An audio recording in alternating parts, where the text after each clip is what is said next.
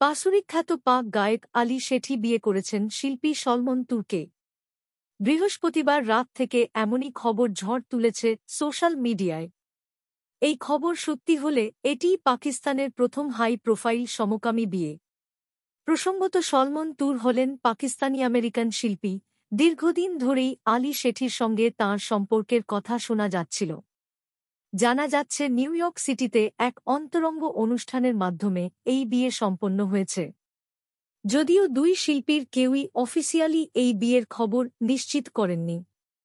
টুইটারে অনেকেই এই সমকামী বিয়ে নিয়ে আলী শেঠি ও সলমন তুরকে ট্রোল করতে ছাড়েননি। তবে আবার বহু মুক্তমনা পাকিস্তানি নেট নাগরিক তাদের শুভেচ্ছা জানাতেও ভোলেননি। প্রসঙ্গত, গত বছর নিজের যৌন পরিচয় ও সম্পর্ক নিয়ে কথা বলেছিলেন শিল্পী সলমন। দ্য নিউ ইয়র্কারকে বলেছিলেন যে তিনি তাঁর বাবা মাকে বলার চেষ্টা করেছিলেন যে তিনি 15 বছর বয়সেই বুঝেছিলেন যে তিনি সমকামী, তবে তাঁরা এটা মেনে নেননি।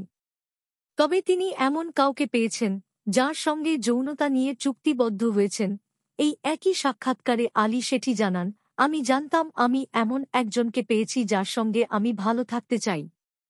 আলী শেঠি নিজে অত্যন্ত জনপ্রিয় গায়ক তো বটেই, তার বাবা নাজম শেঠিও প্রথিতযশা সাংবাদিক। তিনি পাকিস্তানের ক্রিকেট বোর্ডের সঙ্গে যুক্ত ছিলেন। আলী শেঠির জনপ্রিয় গানগুলির মধ্যে রয়েছে পশুরি, চাঁদনি রাত, চান কি থান এবং দিল কি খায়ের অন্তর্ভুক্ত। তার বোন মীরা শেঠি পাকিস্তানের একজন বিখ্যাত অভিনেত্রী। তিনি ইয়ে দিল মেরা এবং কুছ আনকাহির মতো জনপ্রিয় শোতে অভিনয় করেছেন।